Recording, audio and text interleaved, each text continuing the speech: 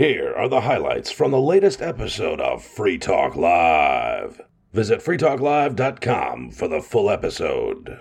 I've been expecting a notification from the Bureau of Prisons, from the U.S. Marshals, actually. They were supposed to give me a call. And I don't like this idea of the U.S. Marshals calling me on my cell phone. That is also such a strange way to do it. I am it is. so surprised that that's how they notify people on where they will be held. It's shocking, right? However, that is what they do. They do send an official notice of some sort to my attorney and to my probation officer. So presumably they would have let me know.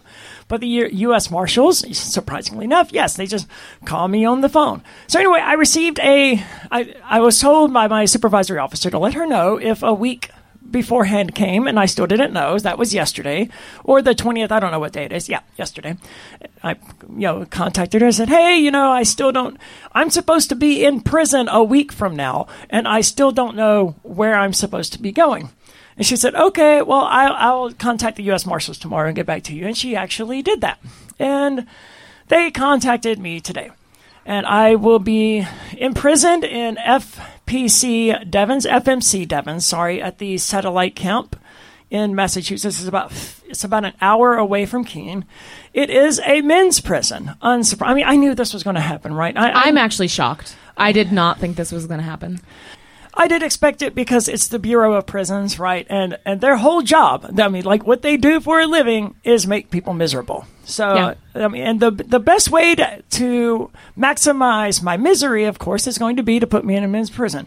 I'm not surprised. I'm disappointed. And I mean, I say I'm not surprised. I am a little bit surprised because I'm a well-known trans activist. And I for 6 years now, the entire time that I committed these alleged crimes, I was trans. I had transitioned. I've never been in New Hampshire as anything but a trans woman. And despite that, they're putting me in a men's prison, which, fine. I don't really care what your position is about, trans people, really. But it means the average trans person out there, they are screwed. They don't stand a chance. Yeah. Right? If they're going to take this known activist, relatively well known, and to throw me in a men's prison, then I've also heard of them putting trans women in women's facilities, though.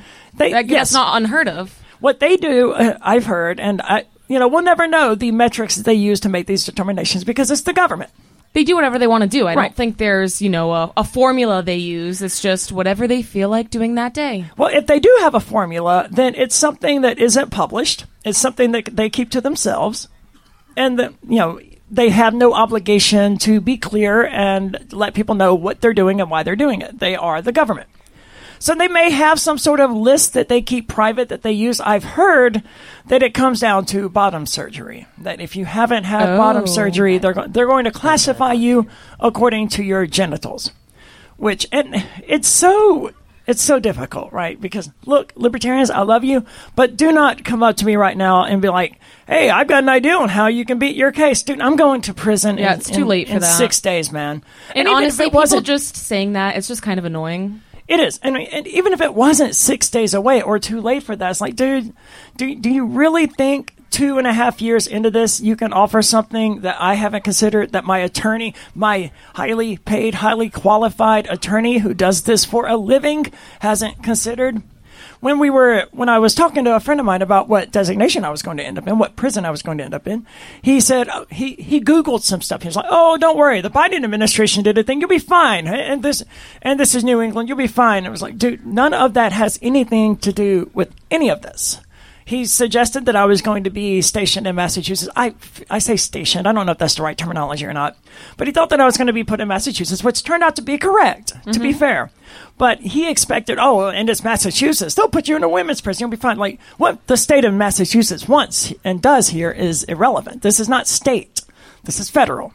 And it doesn't matter what the particular state is and what they want. The federal government is going to abide their policies and not the state policies. And their policy is they have some sort of board, some sort of committee that sits around and that has never met me, that did not freaking talk to me, knows nothing about me. Of course not. Yeah. And they make their decision based on God knows what criteria, because they certainly haven't told me. And then they just do whatever they want. Well, they passed the First Step Act in 2021, and the goal of that was to streamline the process, to make it not a case-by-case basis. Because prior to the First Step Act, you had to, get the warden of the prison to initiate the process of getting you released early. And now, because of the First Step Act, that part is no longer necessary. You can serve some portion of your prison sentence and then the remainder under house arrest or in a halfway house. It's unclear exactly what those limits are, but you do get 56 days out of a year for good behavior, but it's not prorated. So I'm spending 18 months in there. I only get 1 year of credit of good behavior. So 56 days, I think, is what it comes out to. I don't remember the exact number now, but not 18 months of good behavior, just 12, because they don't, prorate the extra year. So I don't know. Could be anywhere from 6 to 9 months to 18 months, right? I'm going to be in the Bureau of Prisons custody, and they're going to do whatever they want. Yeah, and the not knowing is part of the torture process. It is, but they've given me an answer now, so I have at least one, and now I know. 18 months from now ish, I will be released and I will be free. But then there's a year of supervised release waiting for me, which thankfully I have the least amount of supervised release of all of the people sentenced so far. I also have the longest prison sentence of all the people sentenced so far. I had the only prison sentence of those sentenced in the Crypto 6 case. However, I do have only a year of supervised release. So in theory, I will be able to have house arrest because, I have a house, I have 2 cats, I have a dog, I have a full-time job. I wouldn't have been in prison that long, not nearly long enough to be institutionalized. I suspect house arrest will make more sense for me than the halfway house, but they're going to do what they want, and most people end up in a halfway house, which would suck, right? Being in the halfway house in Manchester or whatever, so close to home, but not allowed to be home. Yeah, and it just feels like there's no reason for you to be in a halfway house. Right. There's really no reason for you to be going to prison. Sure, but the point of the halfway house is to help people re-transition back into society, right? Yeah, after 6 months, 9 months, 18 months, I don't think... Yeah, to help them find a job, to find an apartment, and all of that stuff. It's like, hey, I already have a house. I already have a full-time job waiting on me to get back. I have 2 full-time jobs waiting on me to get back to them. Like, none of that crap is necessary in my case, and I have 2 cats and a dog. I think house arrest makes... And I had given up hope that they would actually give me house arrest instead of the halfway house, because why would they be nice to me? But the fact that they're putting me in Devens, which is actually near to Keene, suggests to me that maybe they are a little bit less evil and malicious than I expected. Now, I say this about the Bureau of Prisons. I don't know anything about the actual guards that are going to be overseeing me, but the Bureau of Prisons as a whole, as an institution, the people who made these decisions, as I understand them, they are bureaucratic tyrants who like making people miserable. And that's what they do best. And that was why I assumed, again, they were going to put me in a men's facility because they like making people miserable.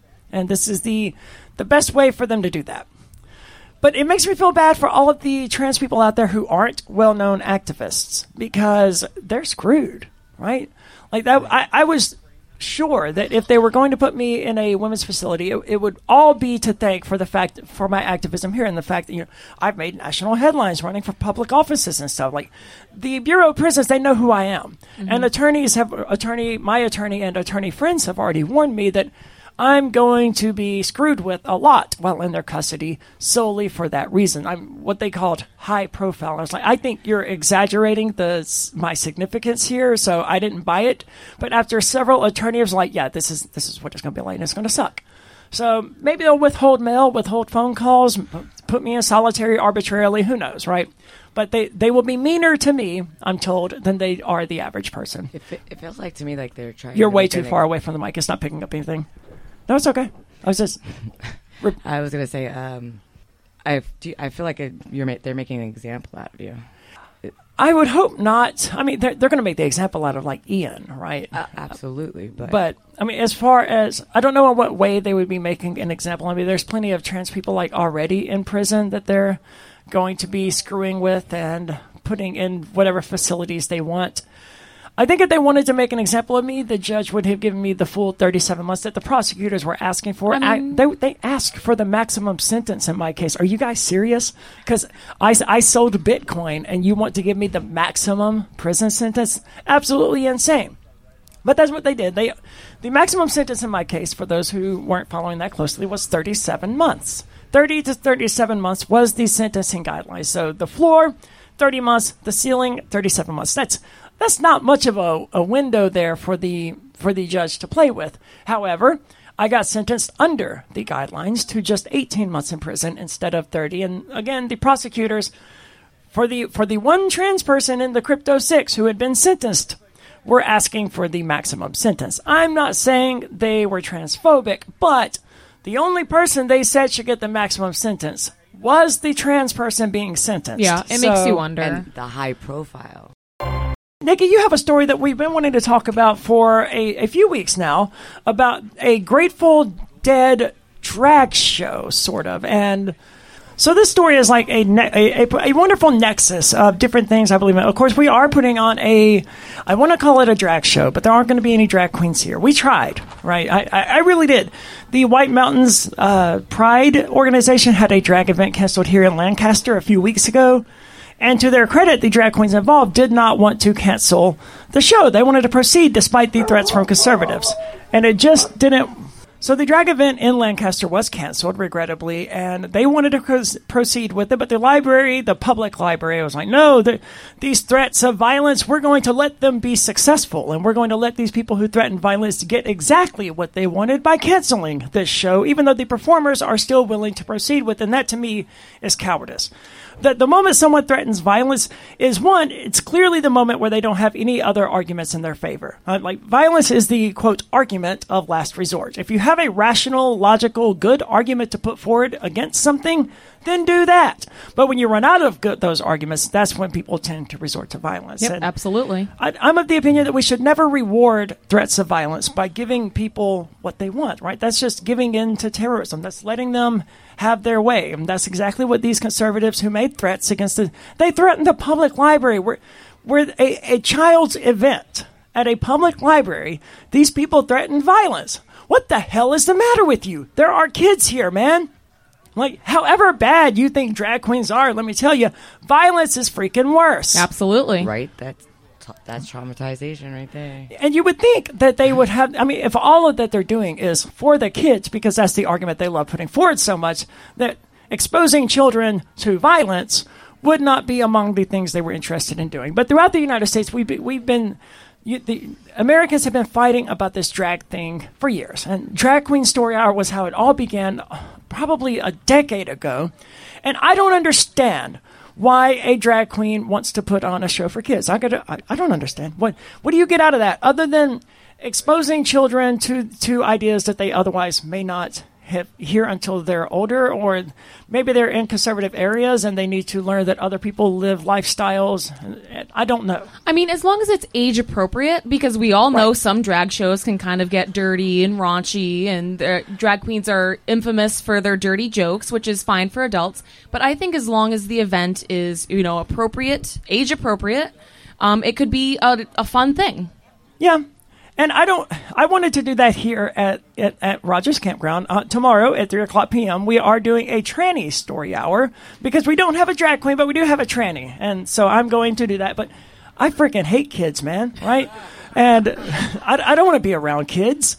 But Maj threatened violence, and Bonnie over there was like, oh, well, we're going to put on a drag show, so screw you. And, here I am going, well, all right, guess what? Guess I'm doing a drag show then, because I'm not going to let the threat of violence win. And that's ultimately, we weren't going to have a drag show anyway, but the LGBT flag hanging right there, that's pushback against this rise of conservatism. I didn't have a flag here last year, or the year before, or even the year before that. This is the first year I've ever bothered to fly one. There are several around here at the Porcupine Freedom Festival, though, more so than there were last year.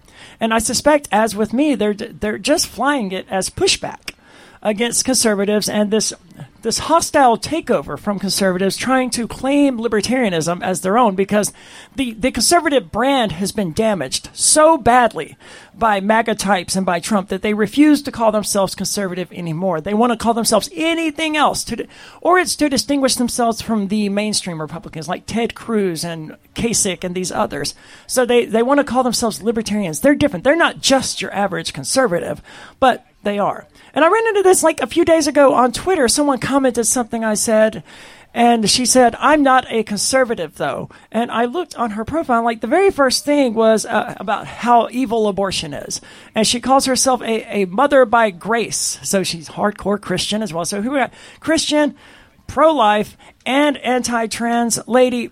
If it looks like a duck and it sounds like a duck, then, then you're a conservative. Right. And she's absolutely a conservative, but she doesn't want to call herself that because the conservative brand has been damaged so badly. So they think they can just come in and take over the libertarian brand, and I'm not going to let them do it. If they're going to call themselves libertarians, hey, guess what, guys? That label, it applies to me too. Say, you're right. Come here, buddy. Let me give you a hug. This is my friend here.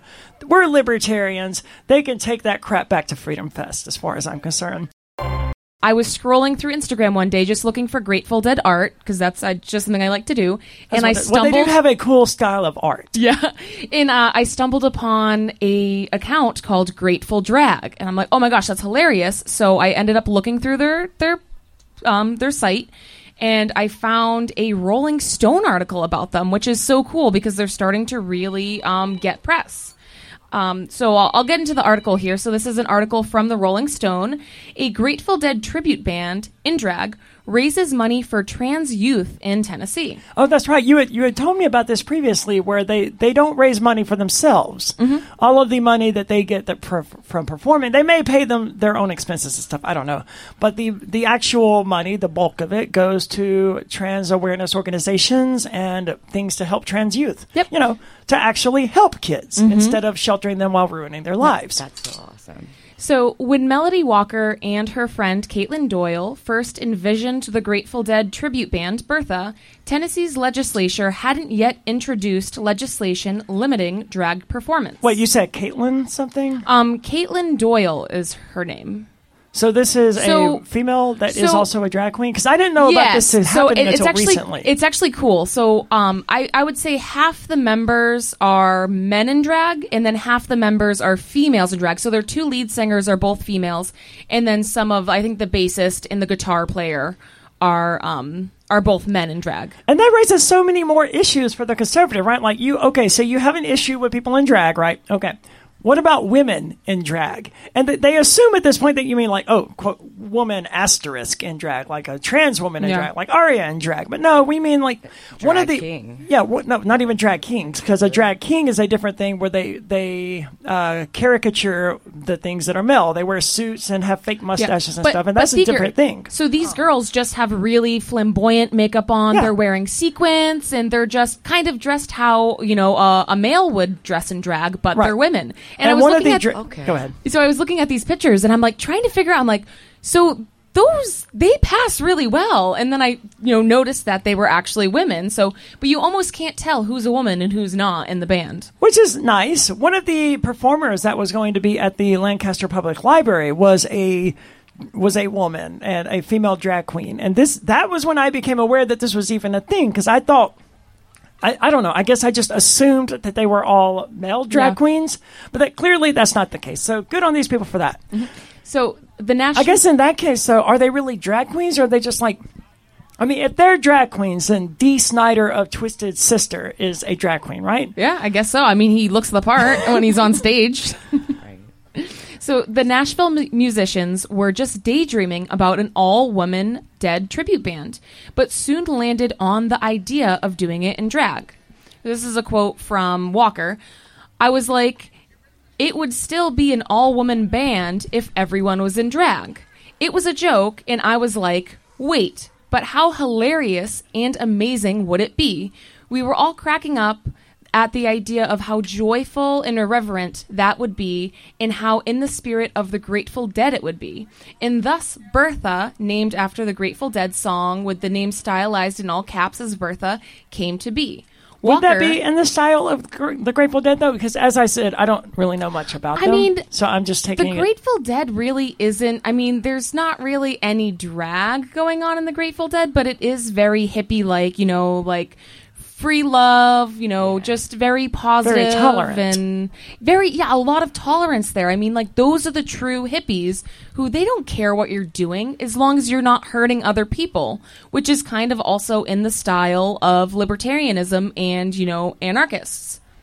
it would be nice if people would stick to that maximum. Just don't hurt people and don't take their stuff. Yeah, it's pretty simple. So Walker, the singer for the progressive bluegrass band Front Country. Hold on, progressive blue, because again, I'm from Mississippi, and I remember when the movie Oh Brother Where Art Thou came from, and that was when everyone I knew began listening to bluegrass. Obviously, bluegrass had existed prior to that, but it wasn't popular. And that movie, as far as I could tell, especially in Mississippi, repopularized bluegrass, which is historically from like the mountains of Tennessee and the Kentucky area, the Appalachian areas. Not so much in Mississippi. But it was progressive. I mean, it was as conservative as music could possibly get, right? The only more conservative music would have been freaking gospel. It's not really like that anymore. I go to a lot of jam band / bluegrass festivals, and it is kind of, I would say it's pretty progressive these days, because the Grateful Dead is lightly based in bluegrass. The Grateful Dead's not really bluegrass, but they do have bluegrass roots. And the Grateful Dead, before they were the Grateful Dead, some of the members were previously in bluegrass bands in the 60s in California.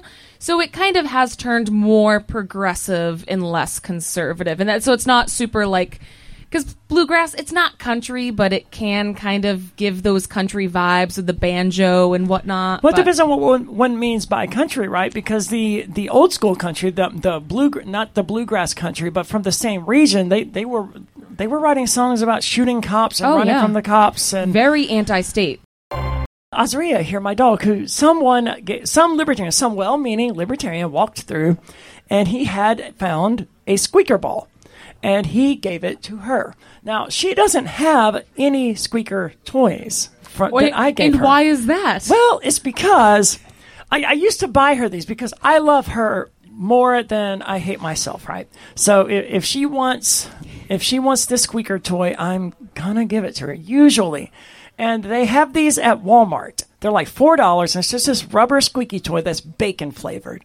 Oh, that's fun. They are her favorite thing in the universe. But she will sit in front of me when I would sit on my couch and try to play the new Zelda game or something. She would just sit in front of me, chewing it and squeaking it right in front of my face for hours at a time. Yeah. It's like the same reason why you don't buy your 3-year-old a drum set or like a keyboard or something. It's just annoying. But with the squeaker, for whatever reason, dogs who have super sensitive hearing, they get off on the squeaking. Like, they like it. They love it. It's the best thing ever. Well, it sounds like prey, right? Isn't that Is that why? I think that's the logic behind it. Is it kind of sounds like prey.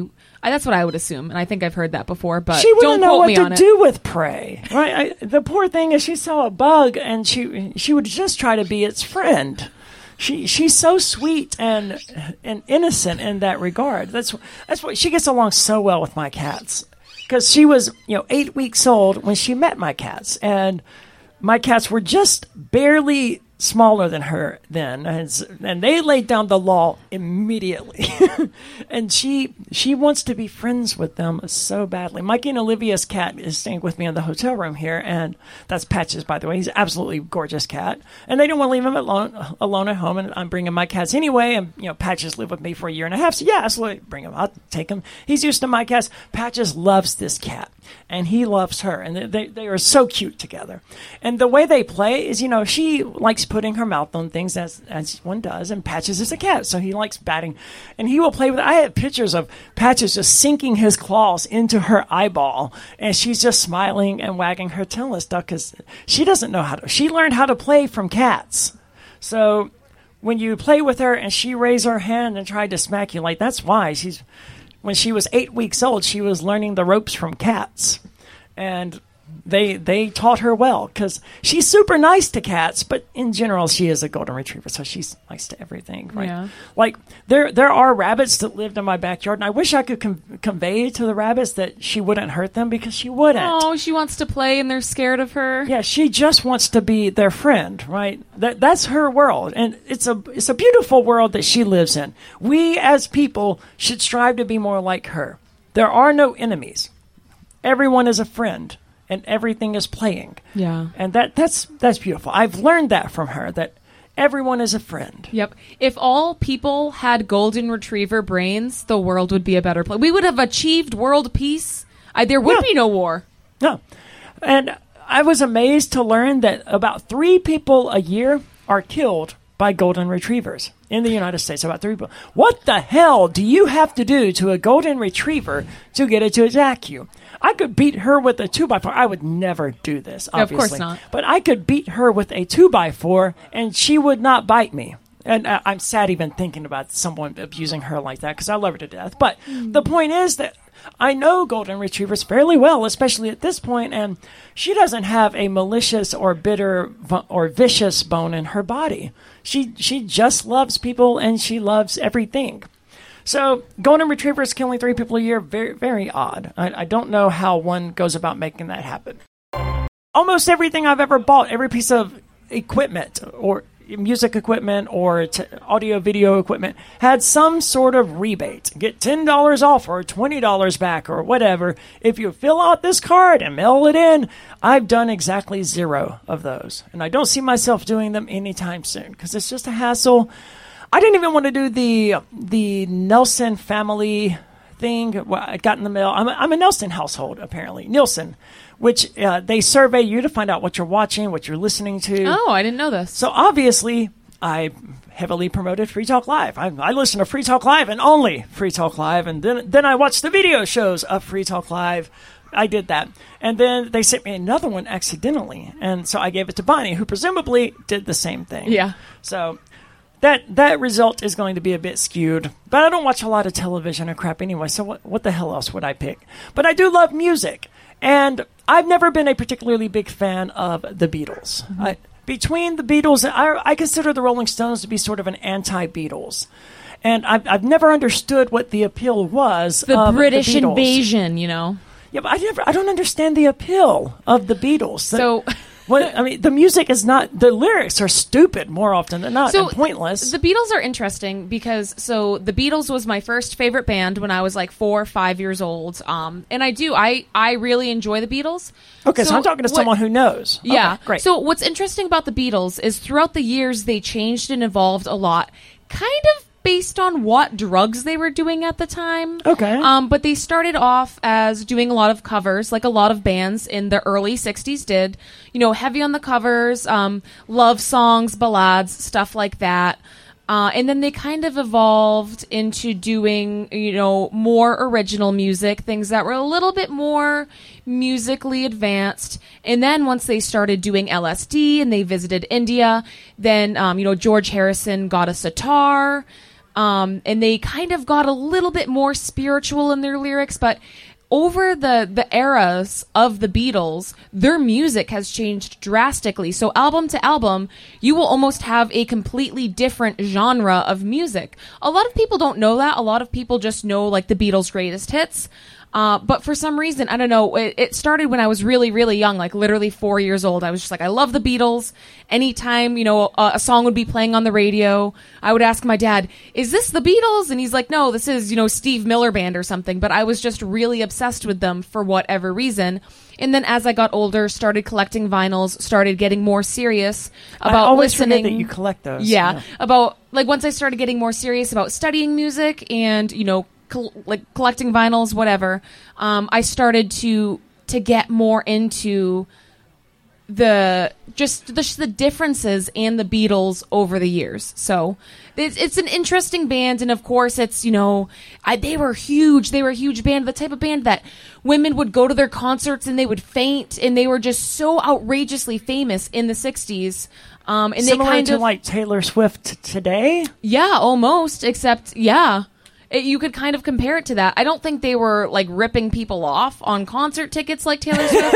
And of course that has a lot to do with Ticketmaster and, the websites that are charging ridiculous fees. Yeah, but she came out criticizing Ticketmaster. And good. Everybody should criticize Ticketmaster. Ticketmaster sucks. And she wanted to make sure that they could handle the demand and all of this other crap that she said, because she's Taylor Swift. She's the most successful musician in the world right now. She wanted to make sure they could handle it. They're like, yeah, we got it, it's fine. And then they couldn't handle it. And of course the ticket price is thousands. I have a friend who spent $6,000 to see her in Boston. What the hell is the matter with you? I would pay $6,000 to never hear Taylor Swift ever again. I don't hate her music that much, but if that was me being dramatic. Sure.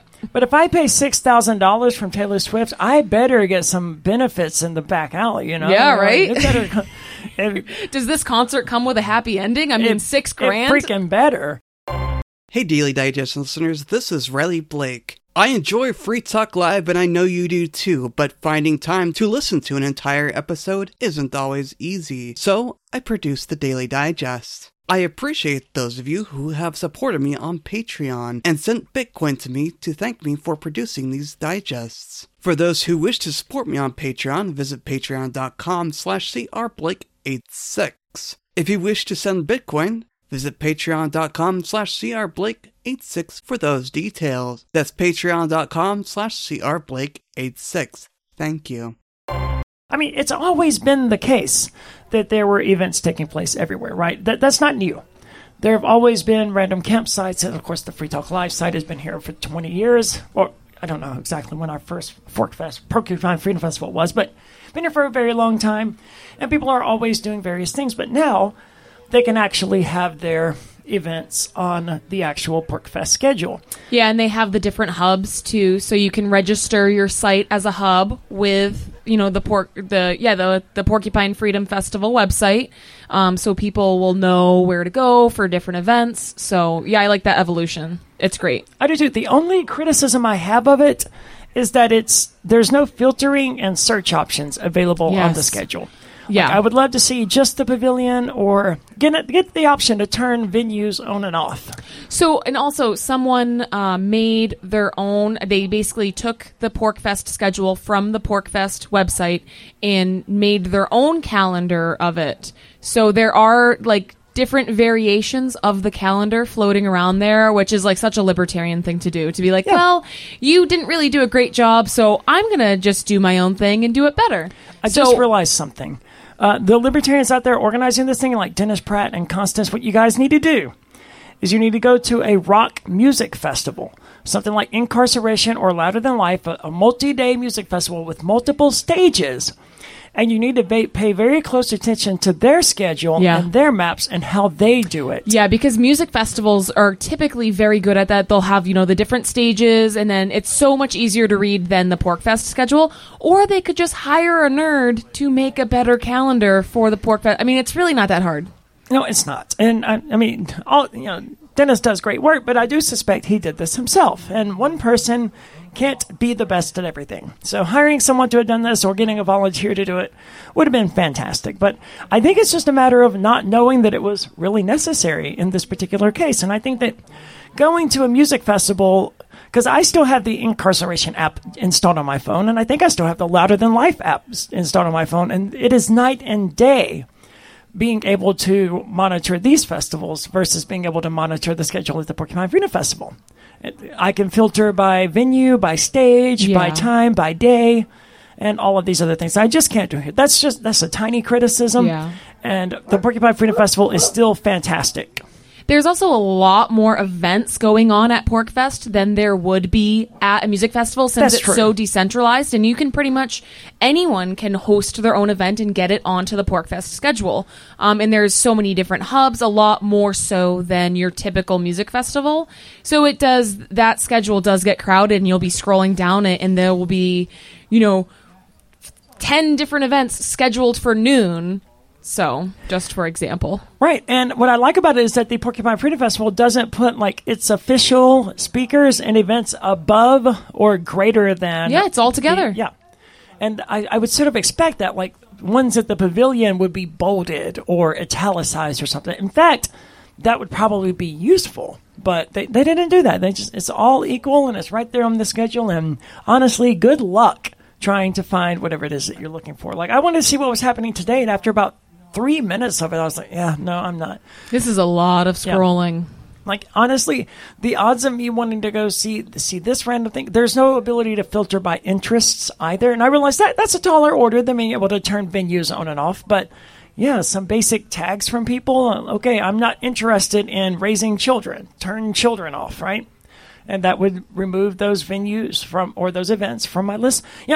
Just thinking out loud here. None of this is necessary. The event, absolutely beautiful. You got to come check it out. I've had 2 surgeries. I had forehead contouring and brow lift surgery, and I had vocal surgery and a trachea shaving. And I was not informed that I could. My voice now is significantly weaker than it has ever been. And I have to turn myself up significantly higher than ever before in order to be heard. And there's just something off about my voice. And it is higher pitched.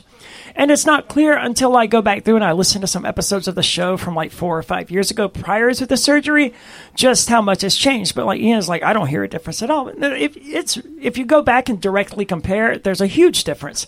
But I wasn't warned that I could be raspy for the rest of my life, which is an ongoing issue. We've learned that that's due to acid reflux, believe it or not. Oh. And these surgeons suggested I start taking omeprazole, something like that. Omeprazole. Yes, that's it. Thank you. For acid reflux. And I was like, well, I don't have acid reflux, but most of the people in my family do. So I started taking it, and I've noticed very quickly that sure enough, if I take it every single day, once in the morning and then once in the evening as I'm supposed to, my voice doesn't usually get that scratchy quality to it. So then you have to take a medication that you wouldn't have otherwise needed. Well, I did otherwise need it. Okay. The raspiness had been an issue through all of my life. I just thought it was from smoking, right? Mm-hmm. But no, it was ultimately from acid reflux. Okay. I did not know I had that. However, the Adam's apple reduction, I'm not at all happy with it. And I feel like my Adam's apple is more prominent now than it was prior to the surgery. And he insists that no, they did a full removal, because sometimes they can fully remove it and sometimes they can't. He insists that they did a full removal, and what's prominent here is the larynx, not an Adam's apple.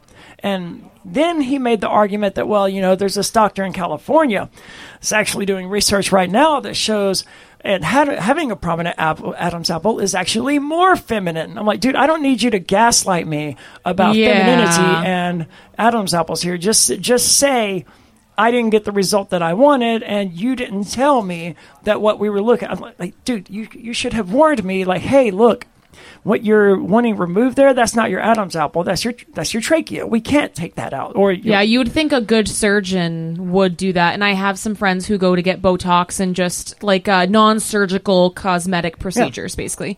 And the woman that does it for her is very honest with them. If they say, oh, I want to get this done, and she doesn't think that they will get the results she wants, or if it's just not possible to get the result that they want, this woman that is, I don't know what she would be called, practitioner, whatever. She is very honest with them. She's like, I'm not going to do it because you either don't need that or it's not going to do what you think it's going to do. So I would think a good surgeon would be honest about those things and say, hey, I'm not just going to take your money, and maybe have more of a conversation about it and get deeper into those things and, speak with clients about what they really want, what end results they really want from these procedures, not just like, oh, okay, I'm going to take your money and, do what I think you want done. That is how I feel this went down, especially with the most recent one, the brow lift and forehead contouring thing. I'm super happy with the physical look of the results. Like, yes, it did exactly what I expected to do. It made my forehead more feminine. Great.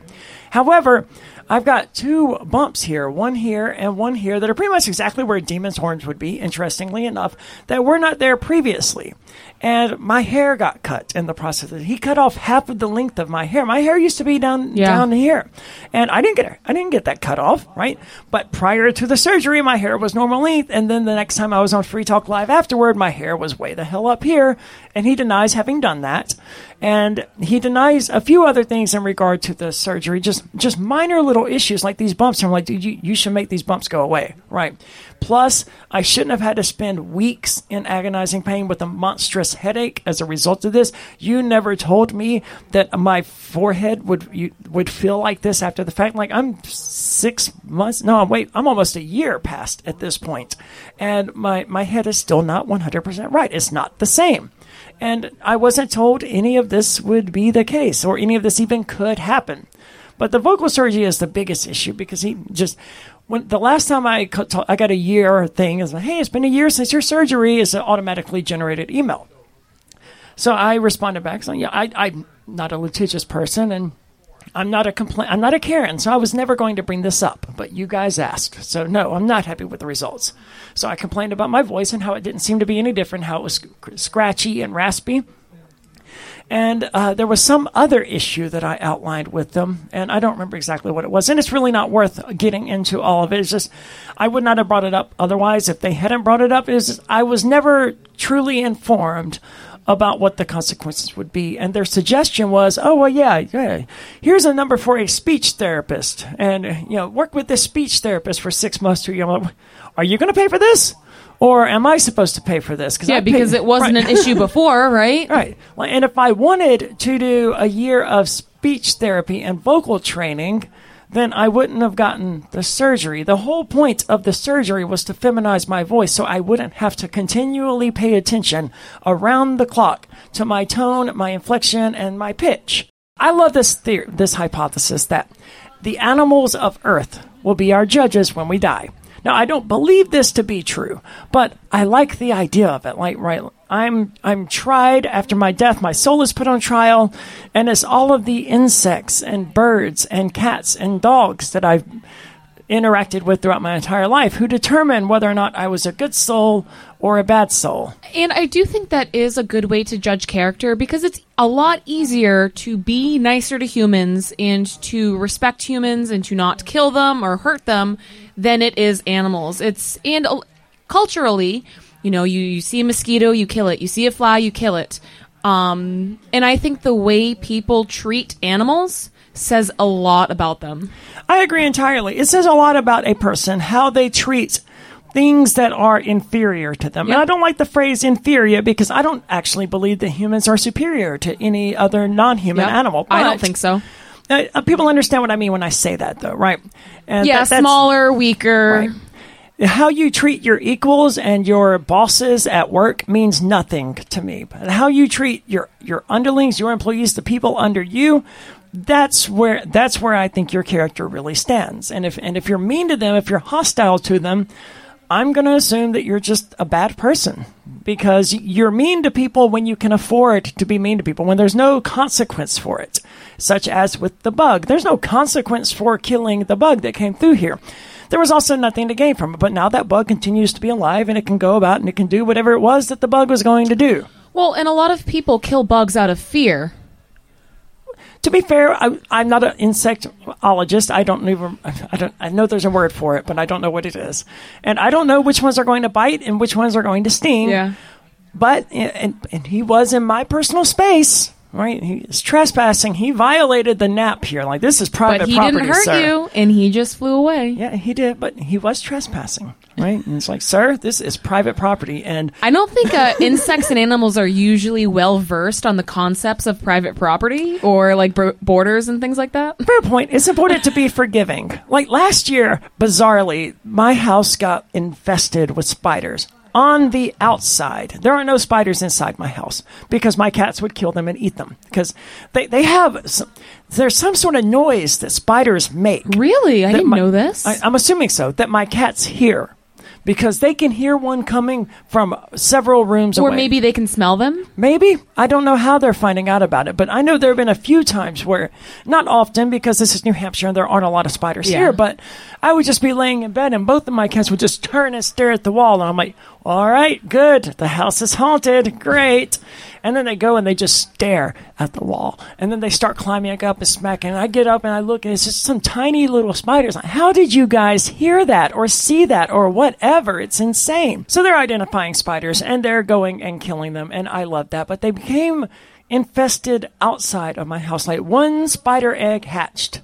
And if you've never seen this, hundreds of horrifying. Spiders can come from one. And I like spiders, but it is really, it's not pleasant. Well, I did not see these hatch, but I'm assuming that was what happened because one day there were none.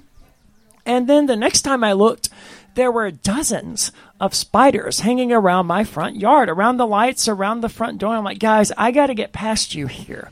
And this is not okay. You can't stay here. So I would get the water hose and I would spray them down. And it took a few minutes because they are evolutionarily designed to be resistant to rain. it would be useless for a spider to constantly have its home destroyed by rain. So you got to spray them for a few minutes with a water hose to get rid of them. But there were dozens of them. I sprayed them down. And then the next night they would be right there again.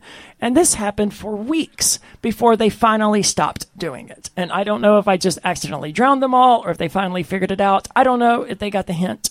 But I didn't object to them being there. That's useful. You want to have your spider web around these lights and kill the mosquitoes that will otherwise try to get in as I go in? Absolutely. Good luck, dude. I wish you the best. But me walking through your web and getting in my hair when I get home, no, that's sorry. Can't coexist at that point. Otherwise, totally welcome to continue coexisting with the bugs here. And that's what happens here at the Porcupine Freedom Festival when a random bug walks by you and I give an 8-minute speech about my philosophy on the afterlife and insects and why we should be kind to one another. Last year on Bonnie's birthday, we all went out to dinner, and I believe it was Ian who tried to tip it was either Ian or Matt, but someone tried to tip the waitress with goldbacks. Fantastic. And he explained it. This is real gold. It's valuable. So, and to be fair, people, when you do this, you also want to include a cash tip. And, yeah, and of course. I have no doubt that whoever exactly. did. So it's on top of the cash tip because some people, it's still nice to leave 15, 20% cash and then maybe a few gold backs just so people can see it and have them and hold them and see how beautiful they are, whatever, or silver, whatever precious metal you want to give. Maybe even a crypto, some form of alternate payment just so people get used to it, right? Yeah, absolutely. And it was almost like, and this was a young woman, she was definitely under 30, and when she looked at it, he even explained it to her, and it was like her brain short-circuited at the fact that somebody was trying to give her something of value that wasn't a USD. It was like she couldn't even compute it. And he asked her, "Do you want this?" And she said no. And she almost looked scared. It was like, oh, like, is this a trick? Like, what are you trying to give me?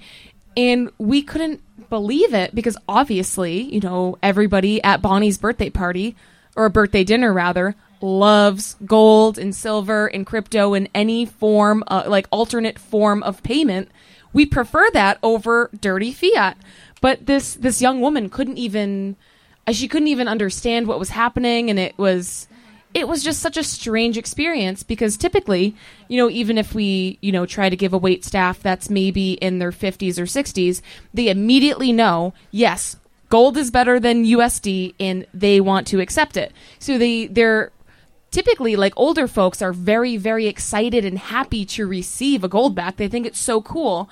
But it seems like the younger generation is losing the knowledge about precious metals, and it's just... It was a really interesting experience. One of the things that I really hate that we, as the Libertarians in Keene, let lapse was cryptotip.org. I think it was .org. It was something. See, I haven't even heard about that. It was fantastic. It was a project that Michael Hampton orchestrated. He was the one who programmed it. He made it all happen. Michael Hampton, wizard when it comes to technology.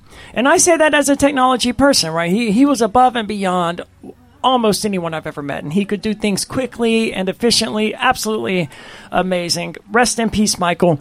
He created cryptotip.org, where you could send cryptocurrency to a wallet that it would assign you, and then you could print off like paper tips. Like if you sent 1 Bitcoin Cash and you say, I want 30 tips for Bitcoin Cash, it would divide that into 30 chunks, and it would print out 30 little tickets with a QR code on it that people could scan. You could give it off as a tip at a restaurant. Then the waiter could scan that QR code and claim that cryptocurrency, and it would go directly to their wallet. And you could set a timer when you added this cryptocurrency to create these tips, like 30 days. So if at 30 days from now, any currency that hasn't been claimed would automatically be returned to you. And that's the critical thing, because even if cryptotip.org still existed, I wouldn't recommend it because Michael Hampton is dead. But even if it still existed, in theory, it would return your cryptocurrency to you. You'd specify how long you want it to last, 30 days, 60 days, 90 days, a year. And if it wasn't claimed, it would come right back to you. And that was an amazing tool for getting people to adopt cryptocurrency, because you could tip cash and you could tip a cryptocurrency QR code. And if they scanned it, great. You knew they got your crypto.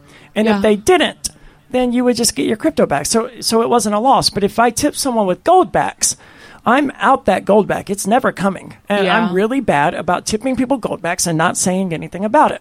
Well, and that's important because some people, if they have no clue what it is, or if they don't value gold, that's why if I'm going to give somebody a gold back, I make sure, are you? Because I value this. I love gold backs, and I like to have as many as I can. So I don't want to waste it on some dumb server who doesn't know what gold is. So I always, try to explain it. And I even say, listen, if you're going to throw this away, give it back to me. Or will you value this because it's a beautiful piece of art and it's real gold? There is a value for it. And if you're not going to spend it, at least keep it and don't lose it. So I do kind of, and I don't tip in gold backs all the time. And normally if I am using gold backs to either tip somebody or to pay for something, it's typically somebody that I know would prefer that over USD. Okay. But it is a really easy way to do a form of activism and just getting the word out about gold backs. And they are so beautiful. And everyone I've given them to, whether they know what they are or not, or whether they're into collecting precious metals or not, really does enjoy them. They are absolutely beautiful. I've got to go visit the Goldback tent at some point, and either I've got to sell some more gold or buy some more gold, because I got a lot of Goldbacks over here. I've got close to an ounce worth of gold in Goldbacks, and I'm selling most of it because I got fined $5,000 by the U.S. government as part of the unlicensed Bitcoin money transmission charge that I got. I'm going to prison for it next week. So anyway, I got fined $5,000. On the way up here, I stopped and I paid $2,500 of that, as I was ordered to within 60 days of the sentencing. So anyway, I've got gold that I'm selling for that purpose, so I can pay the rest of this fine before I even go to prison. But I didn't even know that the Wyoming Goldback had come out. I have the full set right now of the Utah, the Nevada, and the New Hampshire. And it's been my goal to have a full set of every state that gets released, because they're beautiful pieces of artwork, and it's good to have gold. Absolutely. And eventually, having a set of each state will be an ounce of gold by itself, right? How many, what would that be, 20 states, I think? I can't do the math off the top of my head, but 20 states that already have gold backs? If 20 states had gold backs, then having one of each state would be, I think, an ounce of gold. Or maybe it's 10. I don't remember. I can't. now. Yeah, I was told there would be no math. One of the things that I intend to do when I'm in prison is write, because I am by trade a writer, and I've gotten so used to doing talk radio. I used to do podcasts, videos, articles. I've written entire books. I've written articles and essays for libertarian publications. I used to do it all.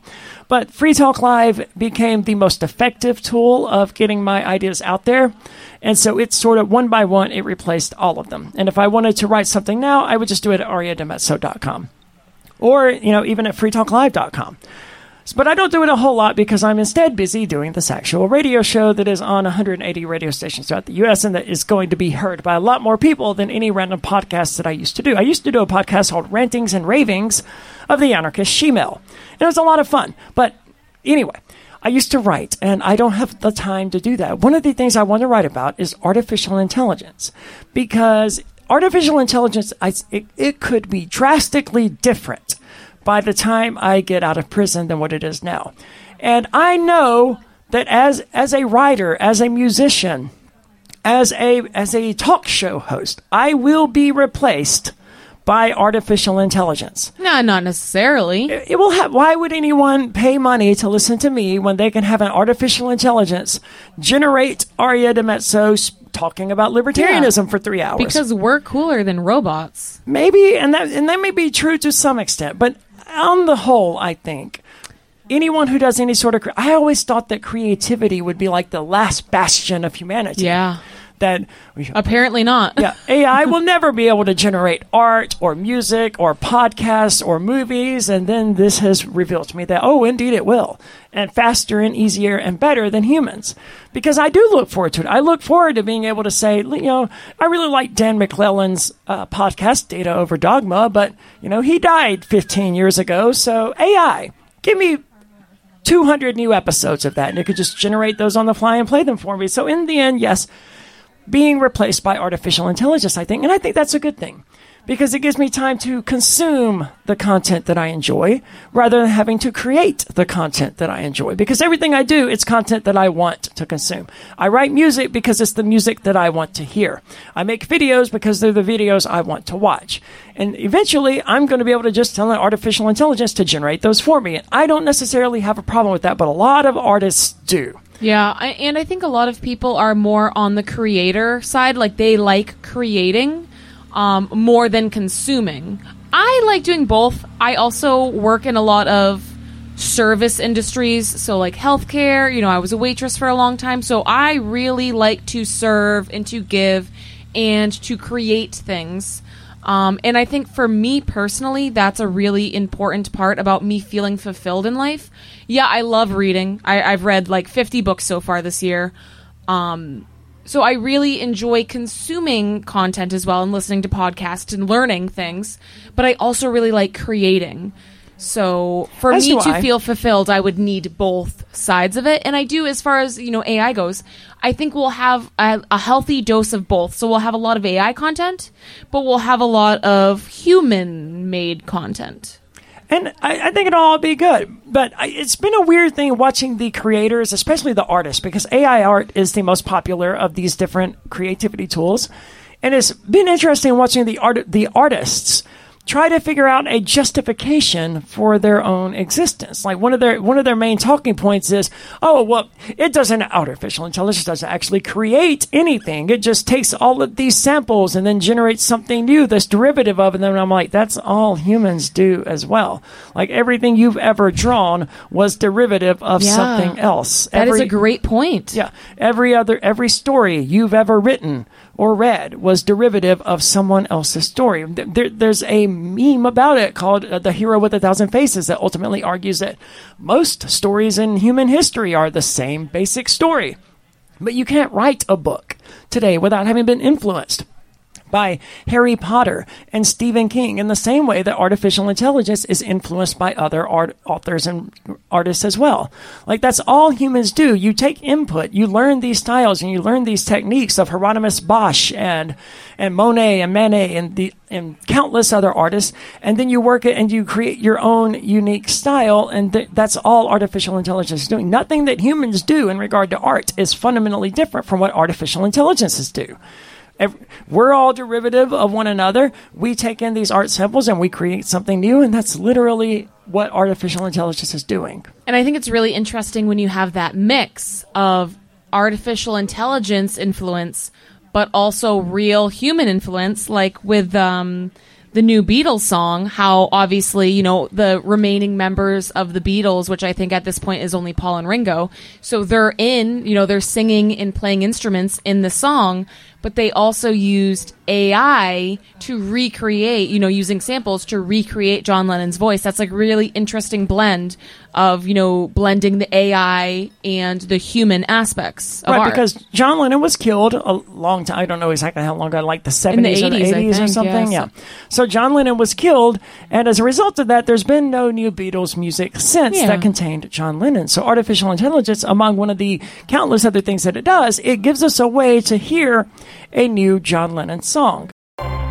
You just heard highlights from the latest episode of Free Talk Live. You can download full episodes, subscribe to our podcast, listen live, and more, all for free at freetalklive.com.